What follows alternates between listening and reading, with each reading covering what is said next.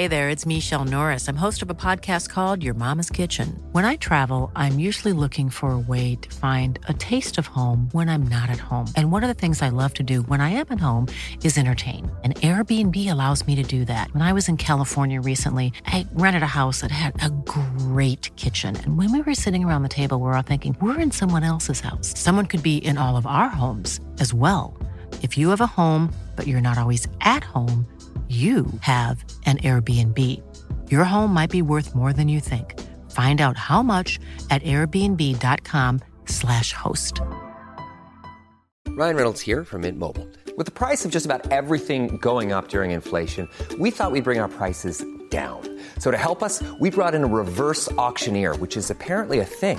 Mint Mobile Unlimited Premium Wireless. How to get 30, 30, bit to get 30, bit to get 20, 20, 20, bit to get 20, 20, bit to get 15, 15, 15, 15, just $15 a month? Sold! Give it a try at mintmobile.com/switch. $45 up front for 3 months plus taxes and fees. Promo rate for new customers for limited time. Unlimited more than 40 gigabytes per month. Slows full terms at mintmobile.com.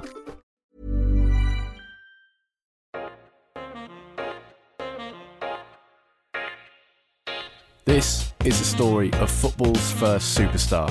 This is a story of a boy miner who became a global celebrity. The story of a man with as much skill as almost any footballer who came after him in the 20th century. This is a story of a man who dedicated his life to the improvement of players' rights. This is a story of Billy Meredith, and you're listening to United Through Time. You know, he was the first superstar. I think there's so many parallels between him and Ronaldo. Billy Meredith is genuinely one of the greatest names in football. Almost a century after his final game for Manchester United and Wales, he is still regarded as one of the best players to feature for club and country. When Meredith made his final appearance for Manchester City, we'll get on to that, he was only 4 months shy of his 50th birthday. In a career spanning across a quite ridiculous 4 decades, Meredith had won the FA Cup with both United and City, played more than 300 games for both clubs, and had been banned for bribery. His career, and his career took up most of his life, is one filled with the most brilliant stories. He is the subject of episode 6 of United Through Time, and concludes our first series, The Formative Figures of Manchester United. United Through Time is a podcast delving into the history of Manchester United with extensive original research, thorough interviews and immersive documentaries.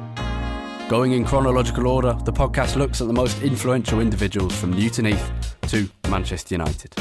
I'm your host, Harry Robinson, a Manchester United fan, historian and freelance journalist, and joining me on this episode of United Through Time is a whole host of excellent guests, some of whom you have heard from before, and some newer faces. I'll introduce them all as you hear from them. It's time to get stuck in, but if you enjoy this show, you can support it in one of 3 ways: by sharing it with your mates, number 1, number 2, leaving a review on iTunes, or number 3, by becoming a patron. For details, go to unitedthroughtime.com/support. Now, let's actually get stuck in with episode 6, Billy Meredith. By far, the most important figure connected with both Manchester teams, really. For what he's achieved at both teams. Busby played for City and achieved so much success as a manager at United. Kiddo achieved a great deal at both clubs, but Meredith was the first to do it for both clubs and basically made both those clubs, through his playing, made both those clubs attractive clubs to watch, popular clubs, and clubs that, became established as part of the sort of hierarchy in football. That was Gary James, the author of The Emergence of Footballing Cultures in Manchester, 1840 to 1919, and Honorary Research Fellow at De Montfort University. Billy Meredith is just one of those people who is unerringly fascinating. He was football's first superstar, and in an era where a world war had never been heard of before, Billy Meredith was a name known across the European continent, not just England. No, I used to liken him to George Best in the sense that he was a global superstar, in the sense that he was probably the most famous footballer in the world. That was John Harding, who wrote brilliantly the biography of Billy Meredith, football wizard. And yet Meredith wasn't completely like George Best. He fought throughout his life for the improvement of footballers' rights to a good wage, safe working conditions and family support. He didn't drink, he was fitter than any of his counterparts, he didn't smoke either, and he ran a shop that sold sports equipment where he made his own lotions that helped his muscles recover quicker from games. He played until he was 49. And yet, when Saturday comes, Billy is a man of mischief, a great football player, one of the greatest, but a prankster too. He took shoelaces out of boots, took lids off famous trophies and placed them in teammates' pockets. And when the recipient of his latest jest discovered the play, Meredith would be on the other side of the room, laughing. He was an entertainer, and on the pitch, to entertain, he used his skills. Meredith's power of divination often left his opponents as figures of comedy, Percy Young wrote. Off the pitch, he used pranks. He was a hero to the Edwardian working class, an almost otherworldly figure of inspiration. Fans absolutely adored him, not just in Manchester, but across the country, and in Europe too. In newspapers, he would be depicted always in the same way, with a toothpick sticking out of his mouth. Often during games when the ball was on the other side of the pitch, he'd turn round and chat to the fans standing near him. He revelled in his fame. On the field, Meredith was the supreme craftsman, utterly devoted to his vocation and indifferent to public praise or blame. His paleness accentuated by his dark moustache, he appeared as something of a melancholic, and his occasional sallies of football wit sardonic, but there was more than the seeing eye, more than showed on the surface. And yet Meredith had almost two characters. In midweek, away from the football pitch, he could be very different. Like all geniuses, he had his quirk. In his shop, he would be a normal person, slightly perturbed by the constant stares through the windows of Mancunians, turning to their mate and saying, "That's the great Meredith." He always wore a cap and stuffed his hands in his trouser pockets, like a schoolboy in the village. And he was a fighter, a determined fighter for rights. He fought because he possessed a reluctance to succumb to standard conventions, to be normal, and thus to live with exploitation. A great player, a fascinating character. This is a story of Billy Meredith, who, in his own words, was born to play football, you know? I was fortunate. I've interviewed his grandson, and I managed to briefly interview his daughter, who was 99 when I interviewed her. Wow. She died about a year or so later. And she said that it was just football. That's all. Football was everything to him, and he didn't want to do anything else. He didn't want to talk about anything else or do anything else. He just wanted to be involved in football. Billy was born in Chirk in 1874. Chirk is a small town that lies just outside the English boundary, inside Wales, but on the Shropshire border. It is a true coal mining town sitting on the River Dee with a gentle valley that stretches south from Wrexham.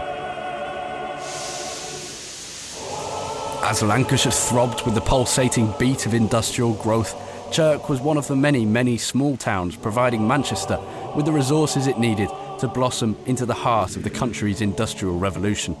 In Chirk there were two different pits in Billy's era. The first was called Black Park, the second Bryn Kennelly, both sitting just over the brow of the hill to the side of Chirk town. Billy's grandparents were country people, but his parents, James and Jane, had moved into Chirk in the year that he was born. The legend goes that Billy was born on the way as his parents moved out from Trevenning. Most expected Billy wouldn't survive the rest of the journey, but he was supposedly placed in a warm oven by his grandmother to keep him alive. He was one of 10 kids. Meredith's strange arrival into the world would become a regular joke. If you'd only been pushed out a couple of 100 yards later by your mother, you'd be an Englishman. But Billy would always feel undoubtedly Welsh, very much so, particularly in the face of English arrogance. His parents were primitive Methodists who regularly went to the chapel. The Bible was the only book in the house, although bear in mind 20% of the country at this point was still illiterate. The Merediths probably were literate, and Billy would develop into a good speaker at least of some sorts, if not a writer with the prose and touch of Dickens or Kipling. They were a religious family.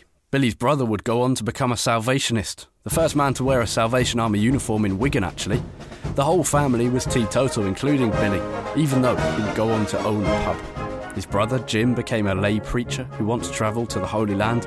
2 of his 6 sisters became nurses, with religion being their inspiration. Almost everyone in Chirk worked in the pits. Billy would look out the back window of his family house and see relatives and townspeople, miners trudging through the grassy fields, disappearing over the brow of the hill, stepping through the green, and coming into view would be the noisy, charcoal black mine with all its business and productivity. There was no sense that this was dirty work though, or bad work even. Chirk was a proud mining community.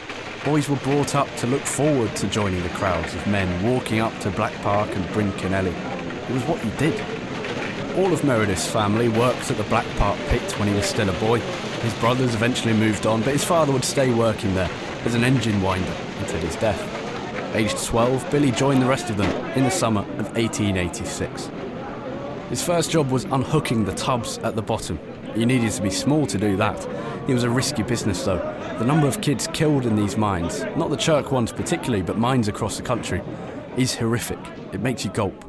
Children who should have been playing in the fields, getting a good education, enjoying themselves, learning, were mutilated in the most vile way. The stories are endless. A 10-year-old killed in an explosion, an 11-year-old horse driver crushed by his own horse, a 14-year-old driver crushed between the tubs and the door, a 12-year-old trapper crushed by tubs, a 12-year-old driver crushed by a horse that fell, another 12-year-old driver, head crushed between tub top and a plank, a 13-year-old trapper, head crushed between cage and bunton while riding to bank. One story is particularly tragic. A 7-year-old not employed at the mine, but taking his father's dinner to him from his house, run over by wagons as he did so. This was happening all over the country. Billy survived something he shouldn't have had to survive. When he became too big to work in the tubs, he became a pit pony driver, literally guiding the pit ponies. The ponies did a variety of jobs and were treated equally as terribly as all the workers. They'd rarely get to go over ground and quickly became blind or visually impaired due to the lack of light, as well as the heavy loads they spent all day carrying. They'd carry tubs of coal, boxes of tools, supplies, equipment, any repairs stuff. The driver, Billy in this case, would direct them and help to collect the tubs, pulling them along the main roadways to the pit's bottom, where they could be taken up to the surface, emptied and sent back down. Billy moved on soon and got stuck into hutching, where he would push the tubs of coal along the lines where the ponies could not go. He later became one of the men firing the boilers at the bottom of the pit, setting his sights on becoming an engineer, like his father. He spent 8 years working in the pits, from a child to an adult. That experience, one which he enjoyed, shaped much of what he was to do in the rest of his life. Workers joining together to produce something more than the sum of its parts. Unions. Black Park Mine, where Billy worked, was a decent setup. It offered reliable employment and Chirk offered some lovely scenery. It was first opened in 1653, this mine, and so was one of the oldest in Wales. Most of the mines in Wales were run by Englishmen, feeding the idea of the dull and miserable Englishman, and the Welshman more at one with his traditional surroundings. Again, Billy felt unerringly Welsh. He wasn't really introduced to football, he just played. A lot. I'm told that I had not been introduced to the world very long before I began to kick, and I've been kicking ever since, Meredith would later write. Nevertheless, he was a real lover of football from early on. Much of the family was. Away from the pits, the greenness of the Welsh hills gave plenty of space upon which Billy and his mates could kick a ball about. All the Meredith brothers would be involved. Were he interviewed for 442 Cover Story or United We Stand, Billy would be asked who helped to get him where he was. And he would be able to give a few answers. First of all, his brother Sam, who paved the way. He left Chirk to become a professional footballer. He was a couple of years older than Billy and went on to play for Stoke and Leighton and won 8 caps for Wales. Another brother, the eldest actually, Elias, he worked for the Lancashire and Yorkshire Railway Company. Elias didn't play football much, but he liked it, and his job meant that he could take Sam, Billy and a couple of others across the northwest of England to watch good football. Remember, it was the workers of the Lancashire and Yorkshire Railway Company who created Newton Heath, Manchester United. So Elias would take Billy on the train, and it was a good era of football. One of the first teams he got to see was the Preston Invincibles, with their unorthodox winger, Jack Gordon. Billy was 14 in the year that Preston achieved such magnificent success. Finally, and perhaps most importantly, Billy was given a genuinely brilliant footballing education. Here's Gwyn Jenkins, author of the Manchester United Welsh. Meredith himself went to the local school where he was heavily influenced by a schoolmaster called T. Thomas, who produced a number of good players, very keen on football. And Meredith developed from there. And so he was tutored, in effect, by Thomas E. Thomas, the schoolmaster in Chirk, who would also become the first executive president of the Welsh FA.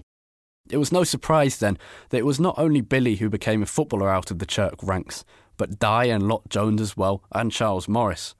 Thomas had a great ability to educate the kids of Chirk without necessarily focusing on academics, because Billy was not an academic. He was ready for life in the coal pits, but Thomas taught him how to utilise his great footballing talent instead. Billy's mother had never been all too keen on football. It ruined her boys' footwear and added to the family expenses, especially since there were 10 children. My mother's objection to football as I grew older became even stronger, Meredith would later say. And so Billy played for Chirk. They had a good amateur side. Between 1887 and 1894, they appeared in 6 Welsh Cup finals and won 5 of them. Billy was playing in time for the last 2 and appeared in both. His debut, though, for Chirk was in September 1892, after a couple of years turning out for the reserves. It was a turbulent time for the town, at work and at the football. It was the year of a national stoppage over pay demand in the pits. The strike had failed, though. Billy was pleasantly distracted by the football, no doubt. Chirk played in the Combination League, a semi-professional competition where they'd come up against reserve sides from Everton and Aston Villa, as well as teams like Mactown and Gorton Villa. His name started to become quite well known, especially for his powerful shot, and soon for his dribbling skill as well. One newspaper wrote after a 10-1 win, Chirk have one of the best forwards in the district. He was only 18. Another miners' strike forced Chirk to drop out of the combination. The strike just simply meant they couldn't travel with any ease and couldn't afford wages, with the small attendances now happening. Northwich Victoria, on the other hand, could pay expenses and give a few shillings here and there, so Billy played intermittently for them, Chirk and Wrexham. But that mining thing obviously stood him in quite good stead, because he'd actually come into professional football because of a miners' strike, because he was working down the pits, playing as an amateur. This is Colin Savage now, City fan and writer for King of the Kippax, on Twitter at Presswich Blue. The miners went on strike. They were only getting 4 old pence a day from the relief fund. And Northwich Victoria offered him a gig playing at weekends, and he could earn 10 shillings a game plus his expenses. So that was quite a boost for him. That's how he came to come to the notice of quite a few other clubs because of that strike. So kind of unionism, trade unionism was in his blood, really. After the strike, Billy returned to play for Chirk mainly, who reached the last 4 of the Welsh Cup and the FA Amateur Cup. In typically stupid fashion for the time, the Welsh lads were forced to play both games on the same day. They put their best team out for the Welsh Cup and a slightly reserved side for the Amateur Cup, and won the Welsh Cup in 1894, beating Westminster Rovers 2-0. Billy definitely had some doubts about playing football full-time, or professionally at least. His mother was part of the reason. She really did hate it. The mother thinks of other things beside money. Our boys are happy and healthy, satisfied with their work and innocent amusements. You gentlemen come and put all kinds of ideas in their heads. She was referring to the administrators at Manchester City in later years. You tell them they can get more money for play than they can hard but honest work. If Billy takes my advice, he will stick to his work and play football for his own amusement when work is finished. He didn't really want to leave his occupation to become a footballer. I mean, that's pretty well established. You know, he was content enough as a coal miner living locally amongst his friends and family. That was Mark Metcalfe, author of Manchester United, the first halcyon years 1907 to 1911. Billy's mother's words would have had an impact on his own thinking. His dad, meanwhile, James, had no interest in football at all. He only went to watch Billy once throughout his son's famous 25-year career. He never intervened, though. Between proper matches, Meredith would play in a 5-a-side team at the Black Park Colliery, where he worked. It was made up of 5 Welsh international players. Him, Owen, James, Williams and Roberts. The Owen was William Owen, who mentored Meredith in a way. He was a lot older and had played for Wales and Newton Heath, the forerunner to Manchester United. Owen was one of the men who would act as an advisor to Meredith when he started to attract the attention of bigger clubs. Northwich Victoria were one of England's oldest clubs but had fallen out of the second division. They participated in the Welsh Cup and were always inviting young Welshmen to come and have a go. Upon first viewing Meredith, one of the Northwich men commented, "He's too bloody slow for us." They couldn't recognise Meredith's undeniable talent. I'll read a quote from the great book on Meredith by the great John Harding. He's feinted and teased, kept the ball attached to his person by invisible bonds, and lured unwitting opponents to distraction and destruction, not seeking his end with the crude demonstrations that want easier claim. He was ahead of his time, too much of a showman, not enough of a pacey, direct winger. Football does go in cycles, constantly. The older football men found Meredith's style too much, too showy. Many, many decades later, when Meredith was a regular pundit and an old man himself, he would slate the celebrity status of people like Stanley Matthews, forgetting that he himself had been the same and given the same treatment. Meredith only played 6 matches for Northwich Victoria, and then he went to Manchester City.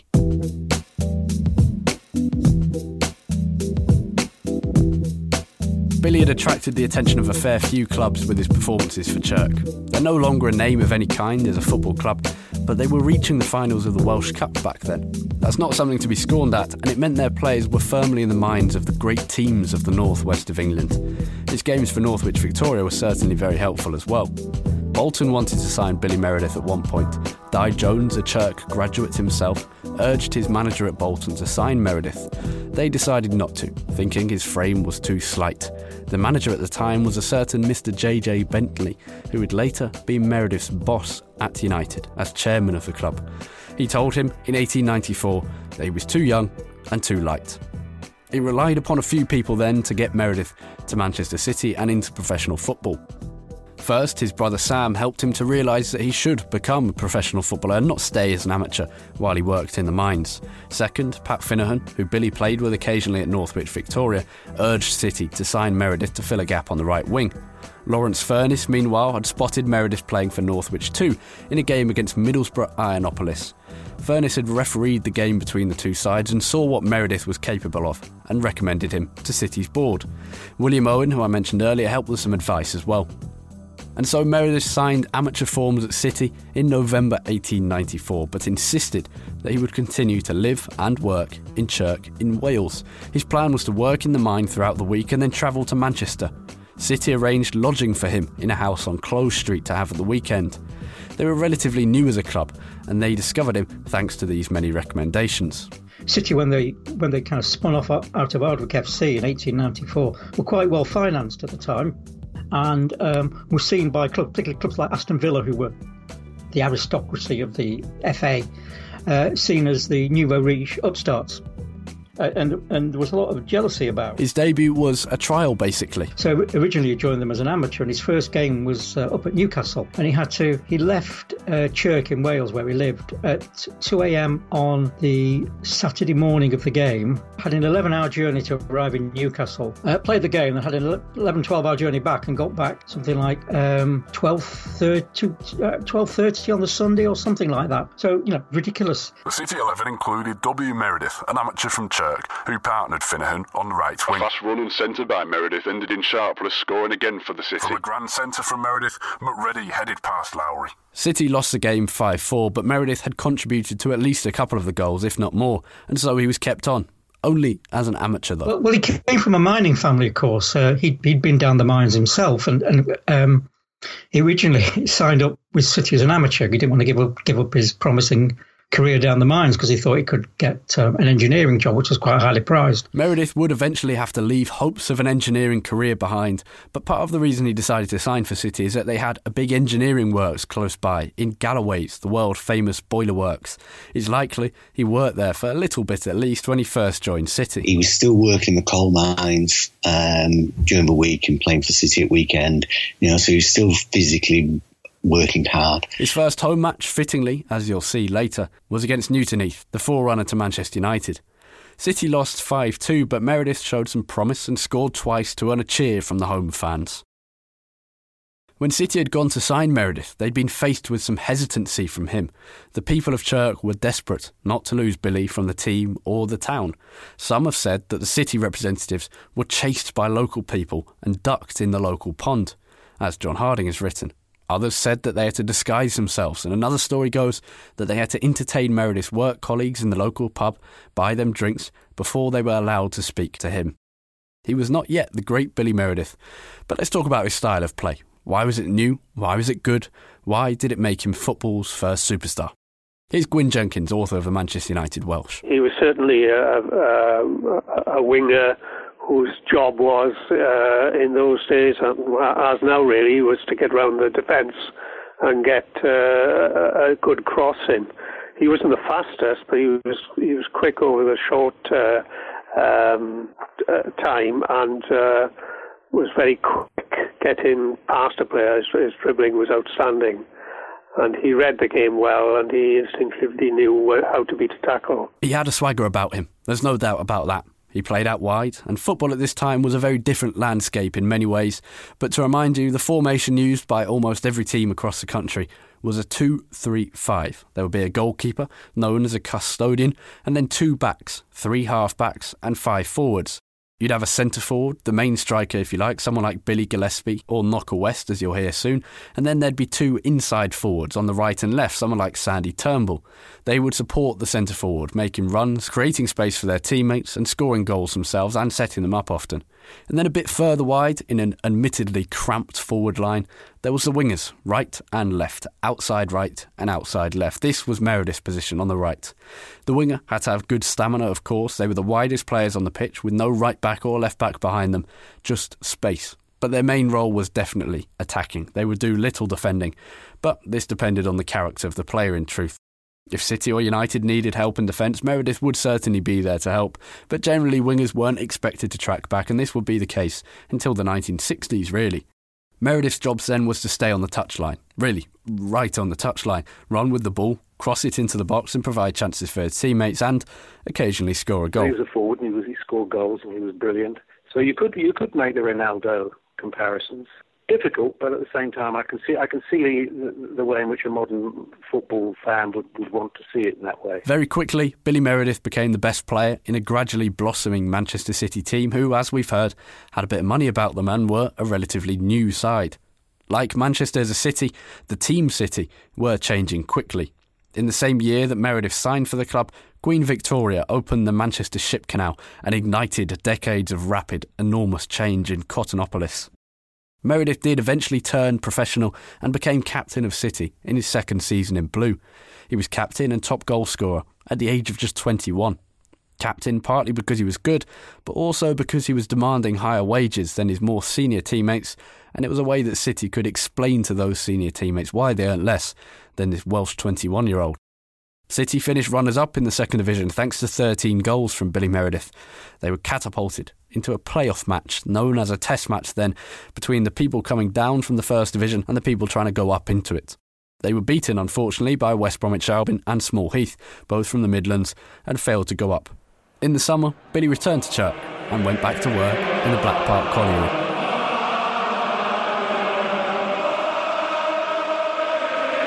At this point, he was playing every match for Wales. His debut had come in Belfast against Ireland in 1895. The trip over the Irish Sea had made Meredith quite ill, but his team had secured a good 2-2 draw. He played England for the first time a few days after that, and the England side was made entirely of amateur footballers, mainly from the Corinthian team. The war between amateur and professional in the game of football was constant, but the professional was beginning to win. Yeah, he first played for them in 1895, as soon as he'd signed for Manchester City, actually. And in those days, of course, the only international football was in the British Championship. There were some good results, usually against Scotland or Ireland, of course, before it took a long time for Wales to beat England in those days.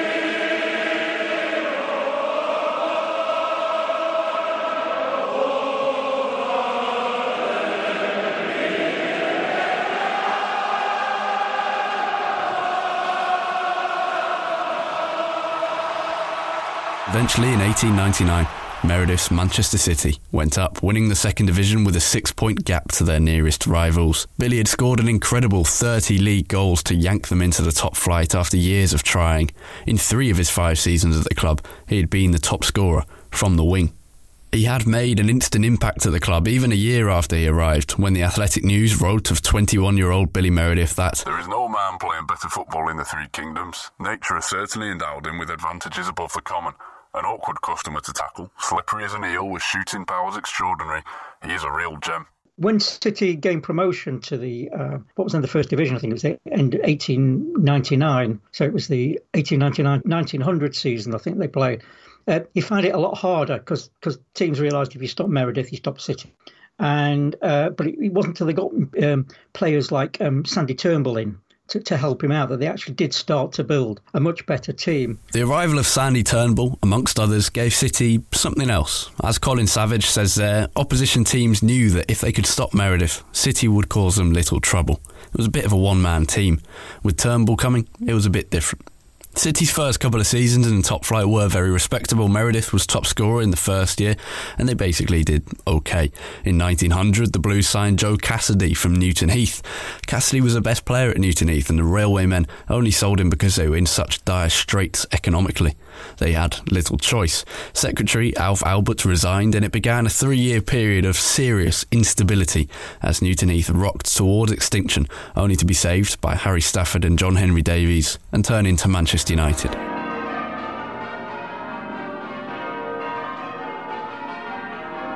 In 1901, while playing in the First Division, Billy married Ellen Negus, his childhood sweetheart. Both from Chirk, they married at St Mark's Church in Close Street in Manchester. They were moved into a simple 2 up, 2 down by City, and they lived only a short distance from the ground. For City, things were fine until, in their third campaign in the First Division, in 1902 they went back down, finishing 18th despite having some proper talent in the side in Billy Meredith, Joe Cassidy and another forward called Billy Gillespie. Gillespie was one of Meredith's favourites. He said he was one of the best forwards he'd ever played with, but he occasionally missed a game after a night of drinking from which he'd failed to properly sober up. On other occasions, he'd just play a little drunk, and Meredith was the more responsible of the pairing and actually insisted to Gillespie that he take care of some of his wage each week. Meredith would take a cut and hold on to it, so Gillespie wouldn't spend it all on drink and gambling. City's club secretary, Sam Omeroyd, resigned, and he was replaced by Tom Maley, a later disgraced figure, but the secretary who would become the first man to bring the FA Cup to Manchester. But relegation was a serious matter for City and for Billy Meredith. He personally had had a good season, though not a particularly remarkable one, and by this point he was already the famous Billy Meredith, though his fame was yet to be stoked by the flames of a cup-winning goal. Take this newspaper report, for example. Meredith, as usual, played a brilliant game and put in some really splendid effort. When teams played Meredith, they marked him closely with at least one man, and often 2 or 3. Billy led a pretty simple life still. He loved playing football and not much else. He stuck to routines with severe discipline. For example, he'd always have a glass of port before a match and a boiled chicken afterwards. Once official training had ended at City, he would go out the back of his house onto the Bellevue track, do some individual work and come back in where his wife Ellen had run a hot steaming bath which helped with his muscle recovery. Sometimes he'd get a massage. It was a privileged life, there's no doubt about that, but his wife, Ellen, and his daughters enjoyed the privileges of money and fame more than Billy did, really, in some senses. In early April, a stand collapsed at Ibrox Park in Glasgow. 25 fans died, 500 were injured. Meredith was selected to play in a Football League 11 that faced a southern side to raise money for the Glasgow Disaster Fund. Alongside him, well, on the other wing, was Steve Bloomer, the other great winger of the era. But there was also some criticism. At Ardwick, City's home ground. We get Meredith at his best, but off the Ardwick soil the form shows a weakening. All throughout the month after relegation, Meredith's future was being considered. He belonged to City. He had been there for 7 years, and in this era, football players were very much owned by their clubs. It was a modern form of slavery. On April 26, 1902, the Manchester Evening News wrote about the potential name change of the Newton Heath Club to Manchester United. Further down the football column it said, "As Meredith is concerned, an interesting proposition has been made by one of the leading clubs." Earlier it had been whispered in Liverpool that should Manchester City be relegated to the second division, Meredith will be with Everton next season. That was in the Nottingham Evening Post. Elsewhere, the Lancashire Evening Post looked into more detail and suggested a different club. W. Meredith is said to have had an inclination to change quarters now that Manchester City have again dropped into the lower circle. And a week or two ago, one heard, in the strictest confidence, that he was a likely recruit for Aston Villa. It is easy to understand any club wanting him, for if he's had not quite a brilliant a season as in other years, it has been through the lack of adequate support. Compare the value of Jimmy Ross as a partner with the worst of the players with whom Meredith has been associated with this winter. Of course, McCustra has been an improvement on some of the early season partners, but even he has not the skill or the judgment of the Ross of a year or two ago. All the same, one could never fancy Meredith leaving Manchester. Should he ever do so, ere his powers decline, one would like to see him side by side with Bloomer. What a wing they might make. Meredith has declined Southern Overtures and will stay in Cottonopolis. One Bolton paper insisted, and stay in Manchester he did, and down to the second division, City went. Speaking metaphorically, Manchester City's Requiem was sung on Sunday. It was a very sad affair, and it will be charitable on the part of one's memory to forget it as soon as possible. In truth, it was an inglorious end to an inglorious season, said the Athletic News. In the summer, Jimmy Ross, who was mentioned just a few moments ago in that Lancashire Evening Post article, who had been Meredith's partner only a couple of years earlier, he died at the age of 36. Ross had been a member of the Preston North End Invincibles team, but despite a very successful career, had been unable to save any money up. Known as the Little Demon, the Scot had been instrumental in setting up the first attempt at a footballers' union in 1898. He caught a cold and complained of facial trouble. This developed into erysipelas and proved fatal on Thursday morning. Jimmy's wife and children were left destitute without any structure of support for them. Meredith, as a personal friend but also a long-time admirer, was left deeply scarred by this news. It would inspire him into action in future years. He and new Secretary at City, Tom Maley, led the Blues straight back up into the First Division as Second Division champions. They scored 95 goals, with Meredith contributing 21 of those. Billy Gillespie scored 30, and City went up this time with a three-pronged attack rather than being quite so heavily reliant on their brilliant captain, William Meredith. Sandy Turnbull had arrived by this point, a brilliant Scottish centre-forward, and things did change. City began to develop into one of the best teams in the country. Here's Mark Metcalfe, author of Manchester United, The Halcyon Years. Meredith is the star of that team. He's the star of the Manchester City team during that period. He played wide, and he was also a very good goal scorer with either foot, provided substantial amounts of opportunities for other players. Very good at getting the ball over the opposing defence, particularly for Sandy Turnbull to come in and to be on the end of those opportunities. Back in the First Division, City were flying. They opened the season with 4 wins, Meredith scoring 2. Their form did drop off a little, but by Christmas, City were 1 point clear at the very top of the table, having only been promoted the season before. The league was definitely a tight one. Sheffield United, the Wednesday, Villa, Sunderland, Newcastle, Everton, Wolves, they were all possible title winners. But City went unbeaten from New Year's Day until late March. Meredith was scoring regularly and winning the adulation of everyone in the country. He was clearly one of the finest players around, leading the finest team around. It was the FA Cup which was a true aspiration for any great side, and in February, City opened their cup campaign with a 3-2 win against Sunderland at Hyde Road. Sandy Turnbull scored twice. He scored another away at Woolwich Arsenal in South London and again in the third round against Middlesbrough. On March the 19th, City played the Wednesday in the FA Cup semi-final at Goodison Park. 53,000 were in attendance at the neutral ground in Merseyside. This was the cup, but in the league, these two sides were fighting closely as well. City sat 2 points behind the Wednesday in second place, but with a game in hand which could draw them level. This time of year now comes in April, really, with the season extended since the early 1900s, that time of year when it's game after game for big clubs, competing on all fronts. Think 99 or any of the years between 2007 and 2009, when Ferguson's United team would do battle with Chelsea in the Cup, the League and in Europe too. Meredith City would play the Wednesday on March the 19th in the Cup, and then March the 26th in the League, with the 2 matches helping to decide the only 2 major trophies in English football. Sheffield Wednesday played most disappointing football against Manchester City and were deservedly beaten by 3-0. So marked was the disparity between the 2 11s that an onlooker might have been tempted to pronounce Manchester City one of the finest combinations that have qualified for the final tie for a long time past. The Lancashire team showed fine pace in dribbling and were always quicker on the ball than Sheffield, while the accuracy in passing suggested an amount of confidence. All the team worked well, but the hero of the afternoon was certainly William Meredith. Always a fine outside right, Meredith excelled himself on Saturday.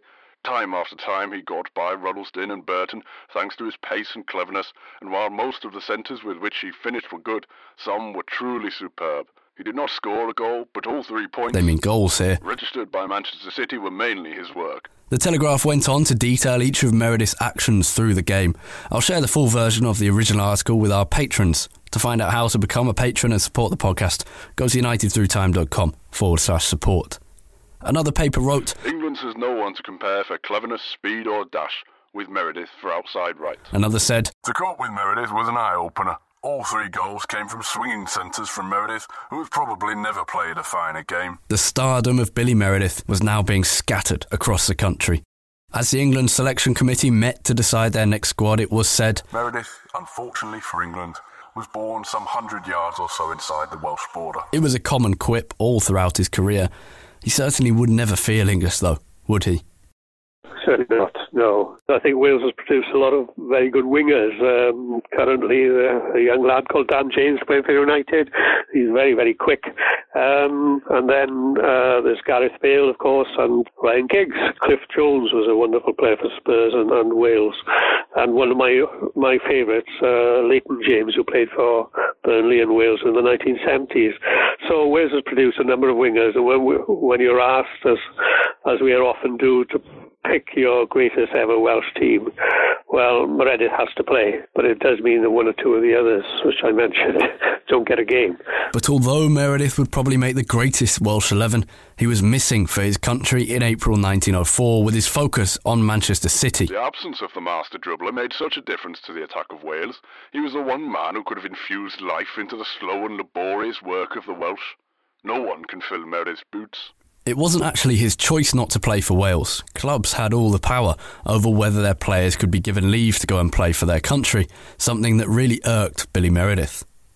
And City hammered Wolves 6-1 with the help of Billy Meredith, but next week they were beaten by Sheffield Wednesday and thus became second favourites for the title, which would eventually fall out of their grasp as they focused their sights on Cup glory. This is United Through Time, and this is a Manchester United podcast. But it's also important, I think, to celebrate the brilliance of Meredith across his career. More importantly, though, I think it's important to state how significant the success of Manchester City was in 1904 to the city of Manchester.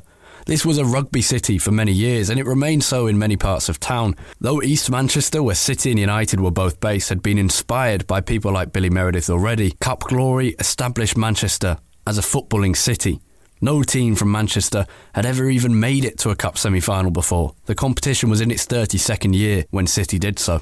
Their opposition in the final would be Bolton Wanderers, and it was Meredith, his character, his swagger, his style of play, his brilliance, that captured the interest of many who had not previously been hit by the developing football fever.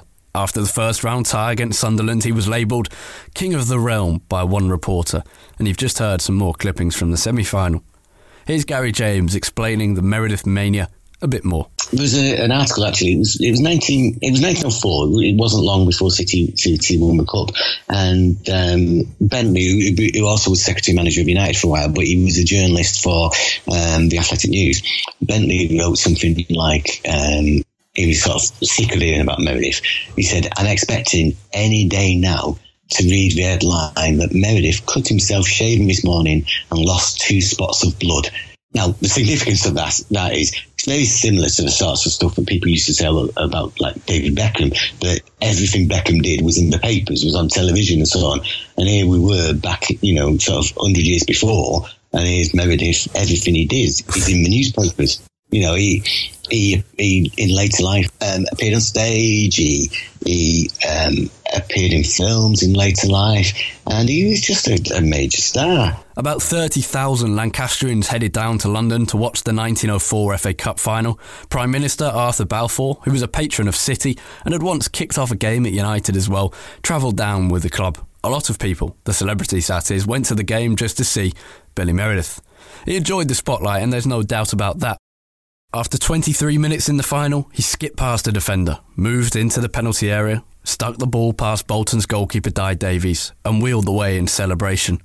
There were no more goals scored, partly because of the great performance of Herbert Burgess, who would later join United, and City had won the All-Lancashire Cup final and brought the trophy to Cottonopolis for the very first time. Meredith, as captain, had lifted the cup for Manchester City. They had to go and play a league game at Goodison Park on their way back to Manchester. They lost that and their title push was over, but then they started their triumphant parade home to Manchester. In the Roman Republic, senators and military men who had achieved something of note would be given imperium and a triumph upon their return to Rome. They would march through the gates of Rome with their soldiers behind them, and Pompey the Great tried to do so riding elephants.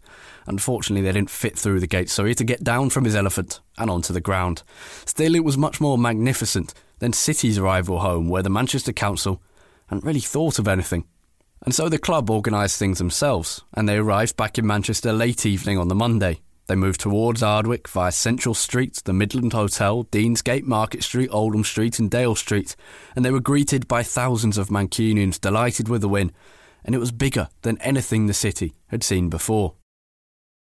The Manchester Evening Chronicle wrote, "There is nothing in the annals of football that will compare with the magnificent reception which was accorded the Manchester City football team on the occasion of their return to Manchester last night in the proud position of holders of the English Cup for the first time in Manchester's career. Notwithstanding the lateness of their arrival, the whole population of the city seemed to have turned out to do them honour." When City took a team photo with the cup, Meredith was sat centrally, with the cup at his feet. There was no doubt he was the main man. The unifying nature of football can be shown in so many ways, but as City moved through the streets, it was obvious. To the accompaniment of incessant cheering, the procession made its way at walking pace down Dale Street, where what might be called the welcome of the middle classes was exchanged for that of the proletariat. It came from rough working men and larrikins and beshawled women, children in arms and hand. It was a grim era for many in Manchester. Well, the working class really. But this was a moment to cherish. City's manager Tom Maley said, "Perhaps love of sport had something to do with the bringing together of so great a gathering, but love of Manchester had much more to do with it." A film of the final, centring on Meredith's goal, was shown across Manchester and Salford at the Regent Theatre in St James's Hall and elsewhere. Football's popularity soared in this great city, and very soon the balance of power between red and blue would shift, and Billy Meredith would ride the waves of success from Hyde Road to Bank Street. Billy Meredith would be a better player than Ryan Giggs.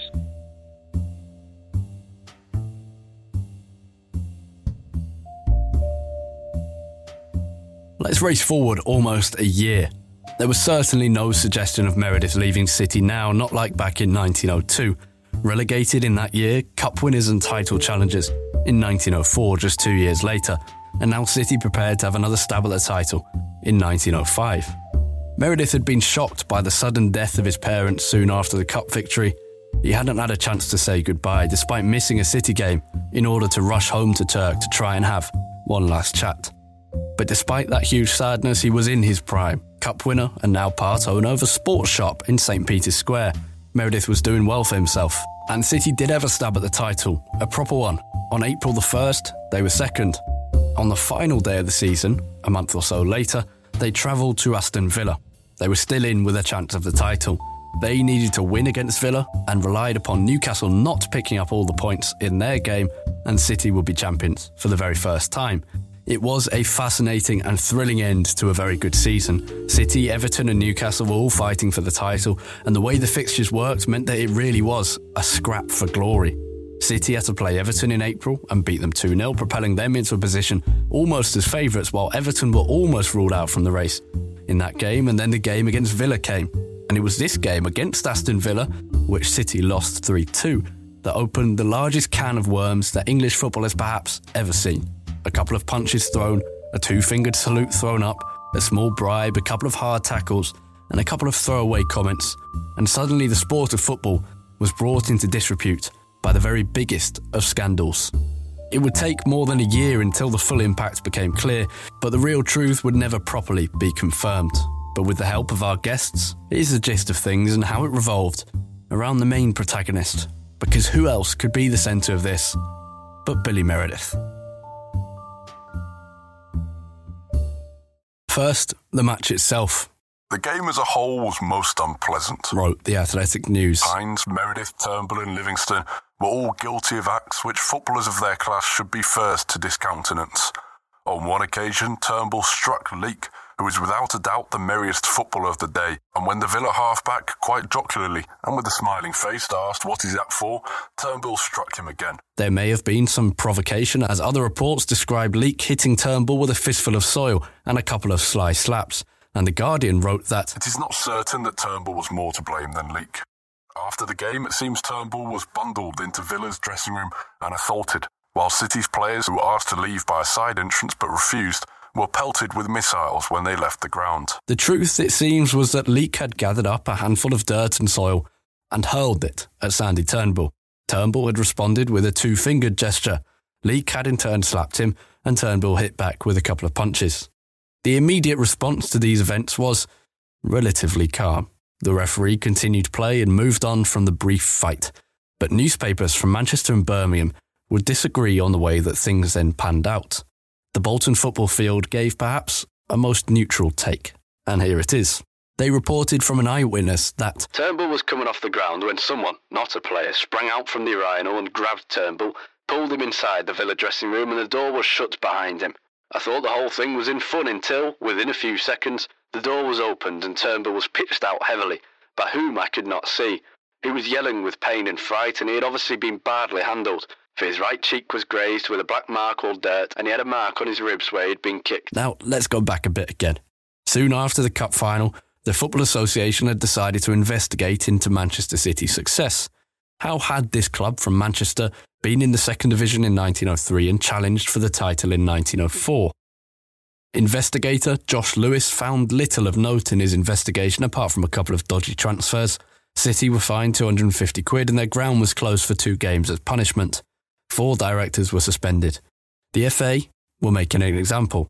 City had been paying too much and signing on fees to players. That was the crux of it. If you thought the only way to get a more defined jawline with natural-looking results was through surgery, think again. Juvederm Volux XC is a non-surgical injectable gel filler that improves moderate to severe loss of jawline definition and can help you achieve natural-looking results with little downtime. Even better, this improved definition lasts up to 1 year with optimal treatment. No maintenance required. Improve jawline definition for a smooth, sculpted look with Juvederm Volux XC. For important safety information and to find a licensed specialist, visit Juvederm.com. That's JUVEDERM.com. Not for people with severe allergic reactions, allergies to lidocaine, or the proteins used in Juvederm. Common side effects include injection site redness, swelling, pain, tenderness, firmness, lumps, bumps, bruising, discoloration, or itching. There's a risk of unintentional injection into a blood vessel, which can cause vision abnormalities, blindness, stroke, temporary scabs, or scarring. Talk to a licensed specialist to find out if it's right for you. Hey there, it's Michelle Norris. I'm host of a podcast called Your Mama's Kitchen. When I travel, I'm usually looking for a way to find a taste of home when I'm not at home. And one of the things I love to do when I am at home is entertain. And Airbnb allows me to do that. When I was in California recently, I rented a house that had a great kitchen. And when we were sitting around the table, we're all thinking, we're in someone else's house. Someone could be in all of our homes as well. If you have a home, but you're not always at home, you have an Airbnb. Your home might be worth more than you think. Find out how much at airbnb.com/host. I'm Sandra, and I'm just the professional your small business was looking for. But you didn't hire me because you didn't use LinkedIn Jobs. LinkedIn has professionals you can't find anywhere else, including those who aren't actively looking for a new job, but might be open to the perfect role, like me. In a given month, over 70% of LinkedIn users don't visit other leading job sites. So if you're not looking on LinkedIn, you'll miss out on great candidates like Sandra. Start hiring professionals like a professional. Post your free job on linkedin.com/people today. Meredith's view on these matters was this. Of course, clubs are not being punished for breaking laws. They are punished for being found out. City had clearly recovered from the suspensions of their directors, who were very important in their growth, because they were still challenging for the title, having won the cup last season. City's players, with Turnbull badly bruised, having been beaten up in the Villa dressing room, were taken out of Villa Park by a police escort to protect them from an angry Brummie crowd. The Football Association set up a special committee to investigate the matters in the Midlands. Players were interviewed, as were officials, and northern newspapers became convinced that the Football Association was seeking something more. They smelt blood. They went fishing. As we've heard, City were not liked by the FA. The FA were, for the majority, a group of private school boys who wanted the game to remain as amateur as possible and disliked the big city industrial northern teams who had some money behind them. The initial result was that the FA suspended the referee, R.T. Johns. Furthermore, Sandy Turnbull was also suspended for a month. The FA made not even a mention of Alec Leake, the Aston Villa captain, who had thrown dirt at and slapped Turnbull and then played a role in dragging him to the dressing room post-match. The scandal often centres around City, but the real scandal here was the Football Association. They did City over and they wouldn't stop. Soon after, the quite incredible news that Billy Meredith had offered Alec Leake a £10 bribe before the match in order to let City win came out. Remember, City were competing for the title. And the football world was brought to a standstill. Billy Meredith, the great Billy Meredith, the City captain, the superstar, the cup winner, the Welsh wizard, the genius winger, had been suspended from all football from August the 4th, 1905 until April the 30th, 1906. Meredith insisted he was innocent. City is becoming too popular to suit some other clubs, he said, insinuating that Villa had some influence within the FA. That was true. From his wife's home in Chirk, he released this statement. I am entirely innocent and am suffering for others. Such an allegation as that of bribery is preposterous. I could never risk my reputation and future by such an action, and I repeat that I never made such an offer. It is totally unjustifiable and grossly unfair. This sort of thing will demoralise association football. Manchester has not many friends among association officials, and I doubt if the decision will be reversed, or the suspension lessened, if the whole case is reopened and inquired into. And Meredith slowly became more and more furious. He was appalled at the FA's decision, but perhaps even more so when Manchester City, the club he had helped to propel upwards so far that they were now one of the biggest in the country, they banned him as well. He insisted for many months that he was innocent and had not offered Alec Leake a bribe. Meredith would turn up to City's grounds on weekdays and demand his wage, demand he got greater support from the club he had given a lot to. I found them shilly-shallying and putting me off until I got tired. If a trade union for footballers was a flower bed, the first seeds had been sown for Billy Meredith in the 1890s when he went on strike with his mining colleagues in Chirk. Then the deaths of Jimmy Ross and Di Jones in 1902 was another seed firmly embedded, and this was a new type of flower. Altogether, they were waiting to blossom into the Players' Union, and there was still more to come. It ended up that Meredith is a bit of a controversial figure. Later on, he says that he did try to bribe a player, but the stories are weird. He doesn't quite explain it how it should have been, and it doesn't seem to make sense. And he sort of causes trouble a little bit at City, and he gets banned, and he tries to demand his wages and all sorts of stuff. Meredith eventually admitted he had offered Leake a bribe. City reported him to the FA after he kept turning up at their ground. They had to avoid the further wrath of the FA, and a frustrated Meredith eventually almost turned snitch. He changed his story and said he had offered Leake a bribe, but only at the behest of City Secretary Tom Maley and the rest of the City team. Maley denied these claims, but did admit that he had paid his players more than the maximum wage of £4. And thus a third stage of investigation into City erupted, and Meredith continued to be the most famous man in football. City and Meredith publicly fought. City backer Edward Holton was also owner of the Athletic News, who wrote that Meredith had committed an offence which ought to have ended his football career and had been most lavishly and generously played by the club, but had dragged everyone else into the same mess with no sense of gratitude. It was Meredith versus the establishment. He would, incredibly, basically come out on top. On the 31st of May 1906, after Meredith's initial ban had ended for bribery, though it had been extended, the FA Commission reported properly on the finances of Manchester City.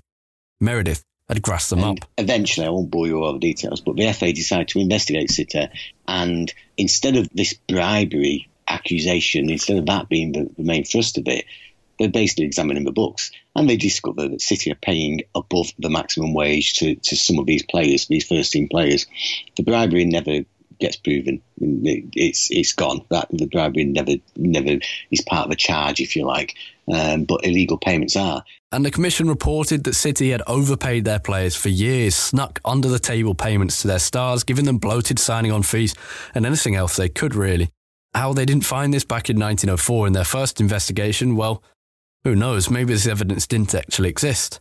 But it was said that Meredith had been earning £6, not £4 a week. The punishment was extraordinary. All the northern newspapers supported City, as did a lot of the northern clubs. And they basically said that City were doing no worse than other clubs. But of course, the FA, which was strictly on the side of sort of amateur football, and they hated it, the fact that anyone was professional, and they completely destroyed Manchester City. 17 players were banned. The manager was banned, directors were banned, all sorts of people were banned. City's punishment was the suspension of 17 players, the managers, the directors, a £250 fine that the club paid and a £900 fine that the players paid.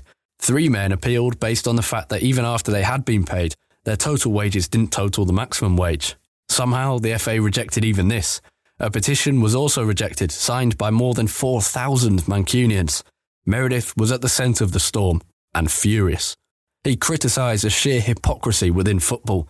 While the Football Association passed their highest resolution, he said, other clubs were trying to get the villains to sign for them for even more money than they'd be illegally paid at Manchester City. The FA Commission had conducted a rape and pillage on Manchester City. Oh, absolutely it was. I don't know how the club survived, really, on the basis of that. And of course, it was Meredith, basically, who grassed them up. They had marched through Hyde Road with bayonets and daggers, slashed at the walls, kicked over the furniture, ripped out the art, taken the statues, pulled away the copper, and left with anything of any value, including Billy Meredith.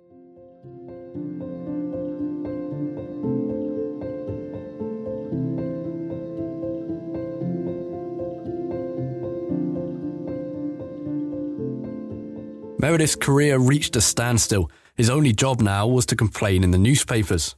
The fans, the people of Manchester, absolutely idolised him and still idolised him. So he got to work and got himself a job in Manchester.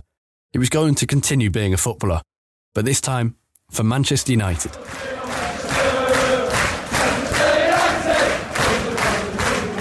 United had grown rapidly over the past few years. The arrival of John Henry Davies saw the club injected with a sum of money perhaps best compared to the current situation at Manchester City since 2008. The appointment of Ernest Magnell as manager followed, and then the signing of Charlie Roberts, a truly brilliant player who we covered in some serious detail in our last episode, a three-parter on Roberts. The fourth step towards United's first great team, bear in mind they had been in some serious financial trouble and on the brink of extinction as recently as 1902, was the signing of Billy Meredith. On December the 1st, 1907, United and City played each other in the first derby of the season. After the game, there was a fire sale for City's best players, the ones who had been suspended, but would be free to play for another club within a month. They couldn't play for City. The truth was that Ernest Magnell snuck into the City offices while his rival managers were waiting outside to be invited in. He emerged, having completed transfers for Sandy Turnbull, Herbert Burgess, Billy Meredith and Jimmy Bannister, City's four best players. Meredith, though, was signed before the others, a few months before. It has been written far too many times that Meredith was signed alongside the others, and I don't think that's true. Here's what I think happened based off my research and that done by Dr. Gary James, John Harding, Mark Metcalf and many others. Even before the City punishment was announced, Meredith began to arrange his own transfer. He was unhappy with how he'd been treated by City, but he liked living in Manchester. He had business there, friends there, and he was adored by the public. City and United played within a mile or so of each other, and the two sets of players were good friends. Meredith played in Harry Stafford's testimonial, for example, back in 1902. Now, Stafford himself had been banned for mismanaging the books at Manchester United. That ban had been back in 1903. He now managed the Imperial Hotel, which became a hub of footballing activities. It was once said that a good football administrator could sign an entire team on May Day at Harry Stafford's place. Meredith was teetotal, but it seems likely he would have gone to talk to Harry at the Imperial. He would have ranted a little, let off some steam, and chatted with Harry and the other customers. Harry, very much a Manchester United man, would have undoubtedly advised him to become a Red. And it's likely that together they concocted a plan to get them both some cash while sorting out Billy's problems. And Meredith would have kept fit and practiced his skills. He used to spend hours and hours by himself doing individual drills, dribbling round empty bottles placed every few yards down the pitch. Or he would get his son-in-law in later years, later than this, to place a handkerchief in the middle of the penalty area, and then he would cross it so it would land perfectly on the handkerchief. He would get it there every time, one of Meredith's relatives said. In May of 1906, both Meredith and Sandy Turnbull had not been signed on by Manchester City yet. That didn't mean they could just join another club, but it did mean they didn't have a contract for the next season. Turnbull was eventually signed on. Meredith was not. The City directors had delayed and were worried about the FA Commission. They knew they could be judged more harshly if Meredith was seen to be signing on again. These were the directors who were about to be banned for life come the end of May. They had every right to be concerned. So in May, Meredith was placed on the transfer list by City's directors. The fans were shocked and dismayed, but very quickly, Manchester United stepped in. By the 17th of May, some regional newspapers carried a tiny segment that said, Meredith, the Welsh international, has signed on for Manchester United. The transfer fee is £500. And by May the 21st, the Athletic News carried a small headline in a small middle column of page 5 of the newspaper. Meredith's migration. Now this is an odd place to carry what now seems like such a huge story, but no one was really sure. The paper wrote, It's been said that Meredith has been signed by United without the consultation with the City officials. So United had tapped him up, agreed personal terms and just needed to agree a transfer fee. But with Meredith on the transfer list, there wasn't much City could do at this point. It was just about how much the fee was. And this is where Meredith's genius came into play. He thought he should get as much money as he could. His transfer fee had been agreed at £500, but simultaneously, City owed Billy Meredith a benefits match where he would be guaranteed a similar fee. And being the principled man that he was, Meredith didn't want City to benefit from his sale since they had not paid a fee to Northwich Victoria back in the 1890s. The City club put a transfer of £600 on my head, and United were prepared to pay it. But I refused to let them pay her halfpenny. I had cost no fee, and I was determined that I would have no fee placed on my head. I was prepared to fight the matter. The City club were not. And so Meredith agreed with City that he would waive the benefit match that they owed him if he could leave for free. And with Manchester United, he agreed that they would not have to pay a transfer fee to City, but they would have to pay him the equivalent. I was given a free transfer, and as a result I got £500 from a gentleman to sign for Manchester United, and he also paid the £100 fine to the FA.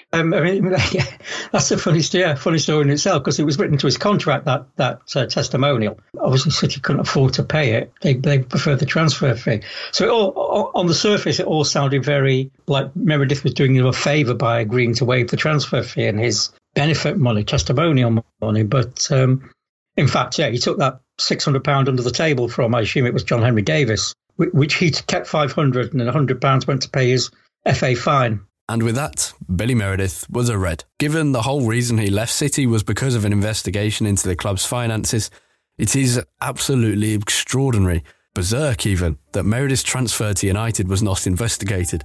It was so obviously full of underhand tactics, but the FA didn't care. They had set their sights on City, on making an example of them, and Meredith was old news, and the Welsh wizard was a beneficiary. That's it for part one of United Through Time's documentary on the great Billy Meredith. His stardom is so great and his story so packed full of information that to truly tell the whole life of Billy Meredith, I'd need 100 hours, not one or two, 200,000 words, not 20,000. And so, some detail has undoubtedly been left out. Thank you to my guests, Gary James, Colin Savage, Mark Metcalf and Gwyn Jenkins, and Paddy Barclay.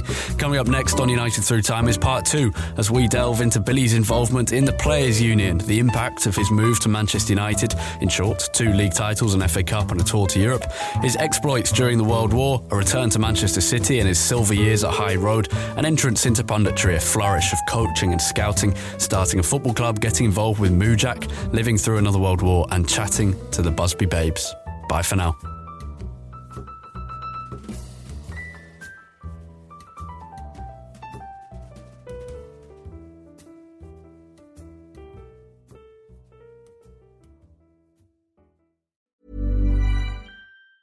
Mom deserves the best, and there's no better place to shop for Mother's Day than Whole Foods Market. They're your destination for unbeatable savings, from premium gifts to show-stopping flowers and irresistible desserts. Start by saving 33% with Prime on all body care and candles. Then get a 15-stem bunch of tulips for just $9.99 each with Prime. Round out Mom's menu with festive rosé, irresistible berry chantilly cake, and more special treats. Come celebrate Mother's Day at Whole Foods Market. Hi, I'm Daniel, founder of Pretty Litter. Did you know cats tend to hide symptoms of sickness and pain? I learned this the hard way after losing my cat, Gingy. So I created Pretty Litter, a health monitoring litter that helps detect early signs of illness by changing colors, saving you money and potentially your cat's life. Pretty Litter is veterinarian developed, and it's the easiest way to keep tabs on your fur baby's health right at home. Go to prettylitter.com and use code ACAST for 20% off your first order and a free cat toy. Terms and conditions apply. See site for details.